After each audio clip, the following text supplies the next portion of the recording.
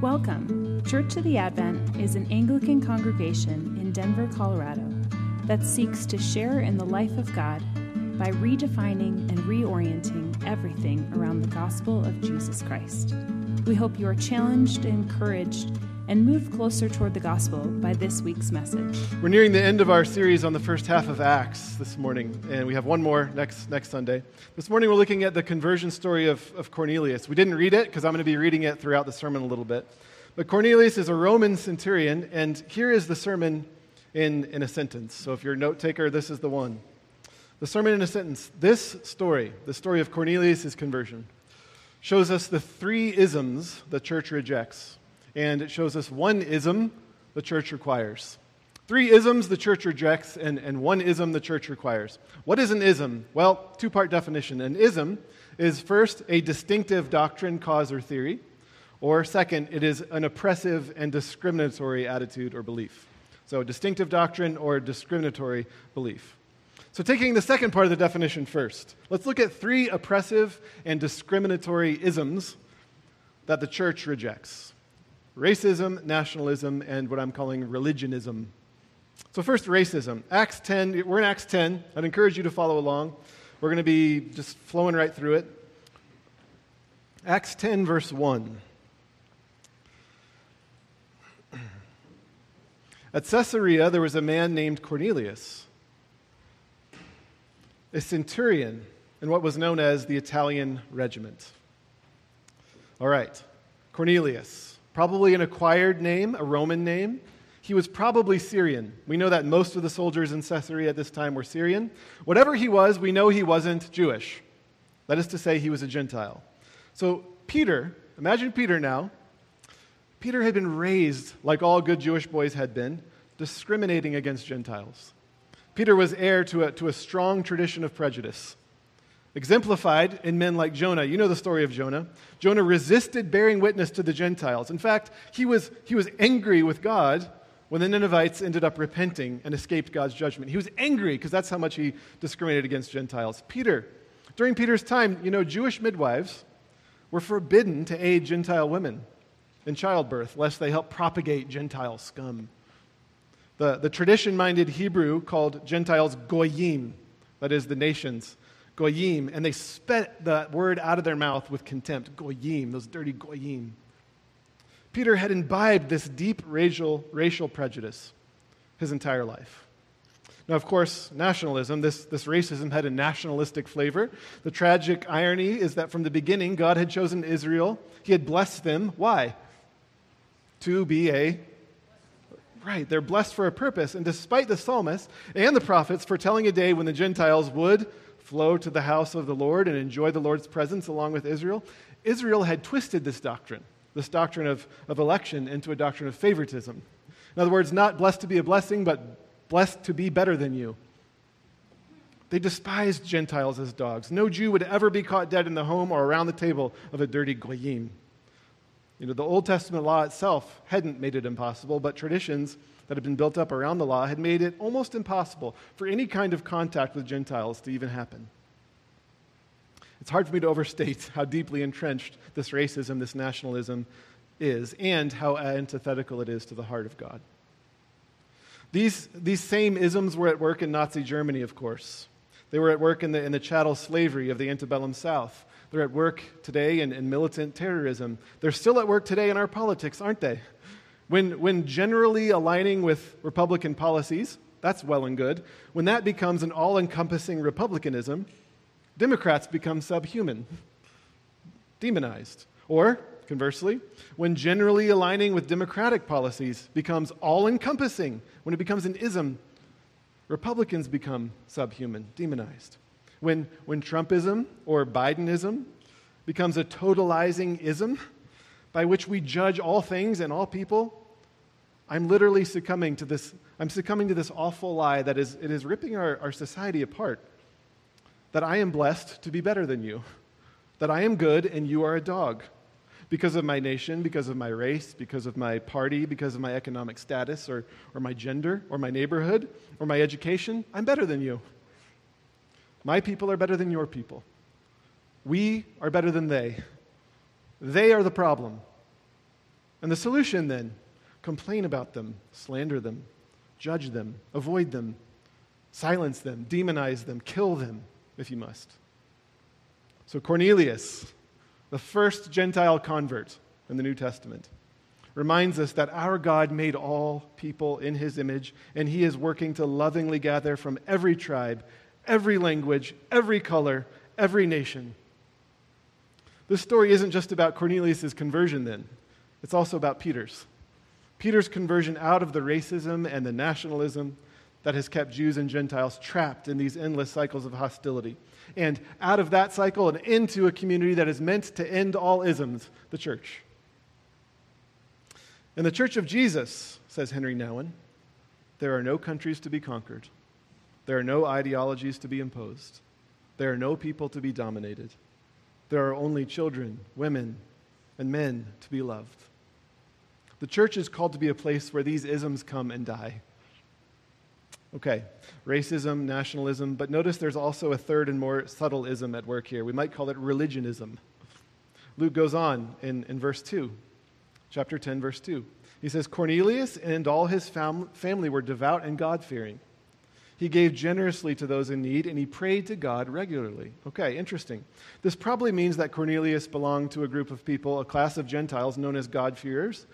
They were Gentiles who believed in Yahweh, and they practiced aspects of Jewish devotion, such as giving and praying, but who hadn't yet become proselytes through circumcision. So they were still outside of the covenant. Now, God-fearers, this softened the hostilities of the isms I've just talked about, but in the end, they were outsiders. They were not circumcised. They were outside of the covenant. So Cornelius' excellence in religious devotion makes what happens next very strange. An angel visits Cornelius and says, your prayers and your gifts to the poor have come up as a memorial offering before God. Okay, then look what the angel says. Not, well done, continue in prayer and generosity, for you have pleased God. No, he says in verse 5, now send for a man named Peter and hear what he has to say. So Cornelius complies. Why does God command this? Evidently, Cornelius' very admirable religious devotion was at once noteworthy and insufficient. Why? This wasn't a religious man who needed more religion. This was a religious man who needed a conversion. A lot of people might think that's the same thing. Conversion is taking on more of religion or something, right? Wrong. Remember the first part of the ism definition. An ism is a distinctive doctrine, cause, or theory. Cornelius didn't need more doctrine, cause, or theory. He needed a baptism. He didn't need more religion. He needed a new birth. Like Nicodemus, the Pharisee needed a new birth. You know, Jesus takes issue with religious people a lot, doesn't he? You might think of the Pharisees here. He calls them whitewashed tombs. Why? He knows that there are actually two ways to reject God. The first and most obvious is to overtly reject him, as atheists do.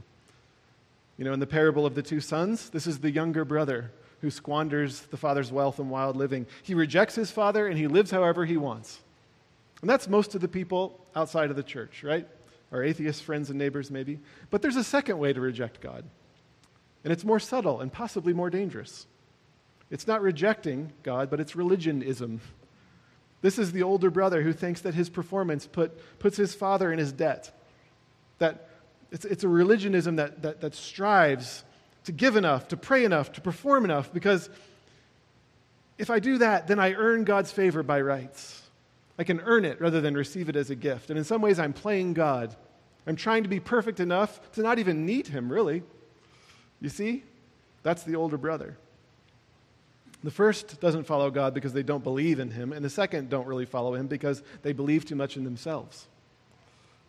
So in C.S. Lewis's book, The Great Divorce, there are two former work acquaintances, and they meet in the afterlife. One is now a ghost who resides in hell, and the other is a murderer who is now a solid person who lives in heaven. So two acquaintances, one a ghost in hell, one a solid person in heaven, and the one in heaven is the murderer.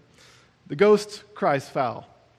He says, what I'd like to understand, said the ghost, is what you're here in heaven for, please this punch, you, a bloody murderer, while I'm down here. Should be the other way around. I've done right all my life. I don't say I had no faults, but I've done my best all my life, see? I'd done my best by everyone. That's the sort of chap I was. I never asked for anything that wasn't mine by rights. If I wanted a drink, I paid for it. If I took my wages, I'd done my job, see? That's the sort I was, and I don't care who knows it. I've got to have my rights, same as you, see? The solid person responds, oh no, I haven't got my rights, or I should not be here. And you will not get yours either. You'll get something far better. And the ghost says, what do you keep arguing for? I only want my rights. I'm not asking for anybody's bleeding charity. Then do at once, says the solid man. Ask for the bleeding charity. Everything is here for the asking, and nothing can be bought. The ghost says, I don't want charity. I'm a decent man. And if I had my rights, I'd have been here long ago, and you can tell him I said so. And the solid man said, you won't make it like that. And it isn't exactly true, you know. What isn't true? Asked the ghost. You weren't a decent man, and you didn't do your best. None of us were, and none of us did. You mind your own business, young man, said the ghost. None of your lips, see? Because I'm not taking any impudence from you about my private affairs. There are no private affairs, said the other. I'd rather be damned than go along with you. I came here to get my rights, see? Not to go sniveling along on charity tied to your apron strings. I'll go home. That's what I'll do. Damn and blast the whole pack of you. That's the religious spirit. Religionism says, I prayed, I gave, so give me my rights. Give me what I earned. Now, who knows? We don't know this for sure, but perhaps Cornelius would have gone down this religious road without God's intervention. He was a religious man. He prayed, he gave, but apparently it wasn't enough because God intervenes, and he sends him to Peter. And what does Peter do?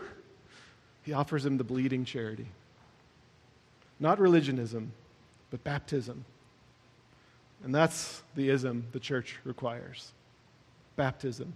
In verses 9 through 22, the Holy Spirit sovereignly and miraculously orchestrates this meeting between this Jewish Christ follower and leader of the early church, Peter, and this religious goyim, Cornelius. We read of how the Spirit prepares Peter's heart for this encounter with this strange vision, picking it up in verse 11. Peter's up on the roof, and he's hot, like many of us, and he's in the sun, and he's in the tanner's house. There's probably animals around, and he has this strange dream. A large sheet's being let down to the earth by its four corners. It contains all kinds of four-footed animals, as well as reptiles and birds. That detail is important because many reptiles were unclean, like pigs for the Jews, so there was clean and unclean animals. And the voice said to him, get up, Peter, kill and eat. Surely not, Lord, Peter replies. I have never eaten anything impure or unclean. And the voice spoke to him a second time, do not call anything impure that God has made clean.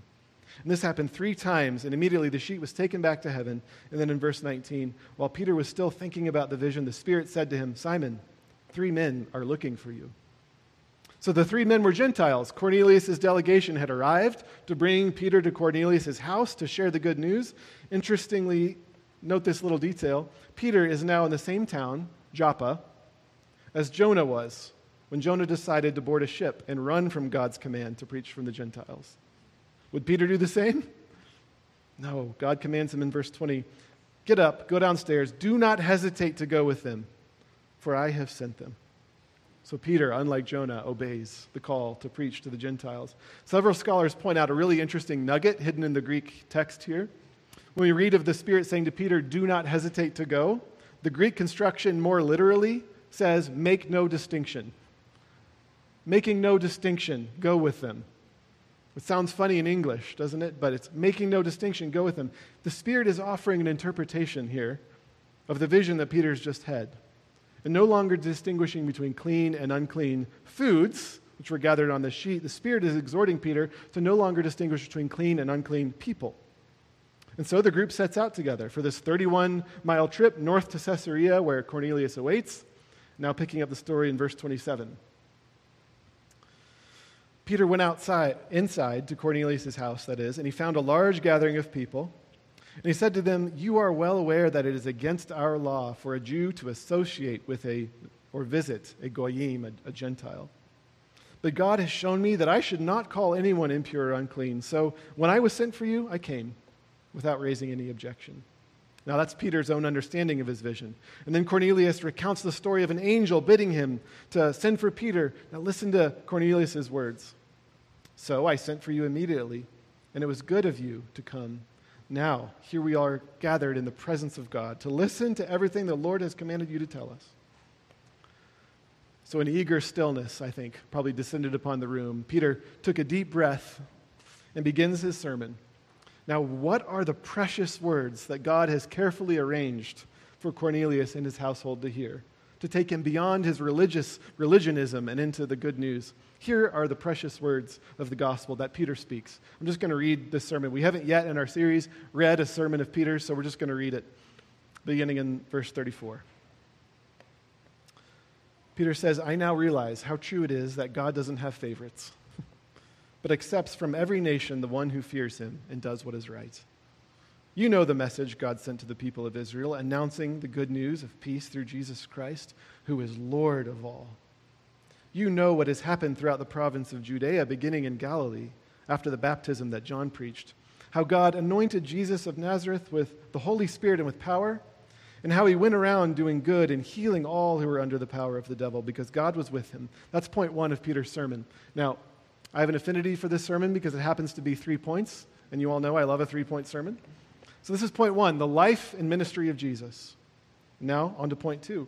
We are witnesses of everything he did in the country of the Jews and in Jerusalem. They killed him by hanging him on a cross, but God raised him from the dead on the 3rd day and caused him to be seen. So there we have point 2. He was killed. Some translations say on a tree. The word literally there is tree. He was killed and hung on a tree. But point 3, God raised him from the dead on the 3rd day and caused him to be seen. Resurrection. He was not seen by all people, but by witnesses whom God had already chosen. By us who ate and drank with him after he rose from the dead. He commanded us to preach to the people and to testify that he is the one whom God appointed as judge of living and the dead. All the prophets testify about him, that everyone who believes in him receives forgiveness of sins through his name. And here's what happens. As Peter is speaking, the Holy Spirit comes on all who hears this message. The circumcised believers who had come with Peter were astonished that the gift of the Holy Spirit was being poured out even on the Goyim, even on the Gentiles, for they heard them speaking in tongues and praising God. And Peter concludes, surely no one can stand in the way of their being baptized with water. They have received the Holy Spirit just as we have, so he ordered that they be baptized in the name of Jesus Christ. What we've just read is, well, we saw in Acts 2 the baptism of the Jews. We've just read, the Pentecost for the Jews. We've just read of Pentecost for the Gentiles. As Peter preaches, the Spirit falls, and Cornelius' little house church begins speaking in tongues. By the way, not because that's always what happens when the Spirit comes, as some believe, but because God is showing Peter the exact sign of the Spirit that he himself had experienced at Pentecost. He's making the data irrefutable. They've received the Spirit just as you have. The Gentiles have been given the Spirit of God. What's left to do? Baptize them. Peter's logic goes like this. They've already received the reality that baptism signals, so let's mark the moment with the sacrament itself. All right, what does this mean? It means the Gentiles don't need Judaism. They need baptism. They need the ism to end all isms. His 3-point sermon shows us how baptism ends the discriminatory isms that tear us apart. Point 1, Jesus' life-empowered ministry, Spirit-empowered ministry offering healing and wholeness. Second, Jesus' death on a tree, sending us back to Deuteronomy 21, cursed by God is anyone who is hanged on a tree. So there, Cornelius is the bleeding charity, where God exchanged what was ours by right, our sin, for what was his by right, life. Our life for his, bleeding charity. And then he finished with a flourish in point 3, the resurrection. We ate and drank with him, he says. Cornelius, don't become a Christian because it's fulfilling, though it is, or because it's strengthening, though of course it is, or for any other reason than this. It's true. Jesus lived, he died, he lived again. We sat around a fire, and Jesus said, Peter, pass the bread. And I did. And then he ate it in front of me.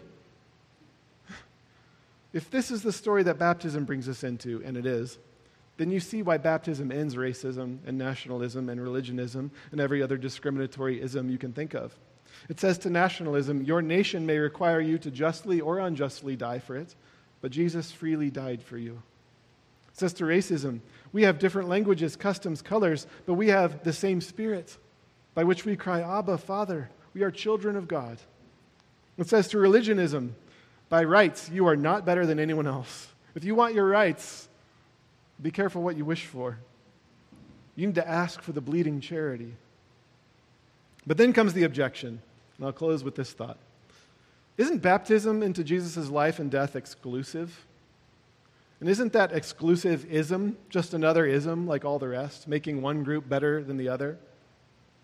Well, Tim Keller says that every faith is narrow. You know, even the faith that says all faiths are equal excludes those who disagree, doesn't it? Every claim to any kind of belief necessarily excludes those who don't agree with you. So if someone says, I believe all religions are equal, and someone else doesn't agree with them, they're excluding that belief. So to have a belief at all is exclusive to some degree. The Christian faith, though, has Jesus, yes, exclusive faith in Jesus, but it has this Jesus dying for people who don't love him or care for him or agree with him. So placing him at the center of your life will allow you to do the same for those who don't love or care for you or agree with you. This makes Christianity the most inclusive of all the exclusive faiths. You see, at the heart of our faith is a man who died for those who disagree with him, who died for his enemies. And so, yes, we have exclusive trust in Christ, but what kind of trust and what kind of faith does it produce? A radically charitable faith to those who don't align with our own views. So baptism is unlike any other ism. You know, it humbles us because it means we admit that by rights, our sins mean we deserve to go under the water and stay there. And so you can never look down your nose at anybody else, any other person, any other people, any other group. But instead of drowning you, Christ drowns. He takes the curse on the tree. He offers the bleeding charity that atones for your every sin. Romans 6, do you not know that all of you who have been baptized into Christ were baptized into his death? There no longer remains a punishment. It's done. You've been baptized into his death. We were buried, therefore, with him by baptism into death, in order that, just as Christ was raised from the dead by the glory of the Father, we too might walk in newness of life. For if we have been united with him in death like his, we shall be united with him in a resurrection like his. And so we now join with those who, having heard this Gentile Pentecost from Peter, who conclude, God has granted the Gentiles repentance unto life. And as we read this story, and as we reflect on it maybe in the days ahead, remember that we are heirs to this story. Here we are, Gentiles, most of us, in whom these very words and this very story lives on. So, Father, I pray for us to become a radically charitable and generous people to those on the outside, to those people groups who are marginalized, to people who don't look like us or speak like us or think like us, that you would, in offering us the bleeding charity, help us to offer your charity to others. Would you convict us of some of the isms that are alive and well in our own hearts, and help us to be people who pursue reconciliation as you've given us that ministry. We pray this in Jesus' mighty name. Amen. Thanks for listening. We encourage you to take a moment to reflect on what God might be saying to you through what you just heard. For questions, additional information, and resources, please visit adventdenver.com.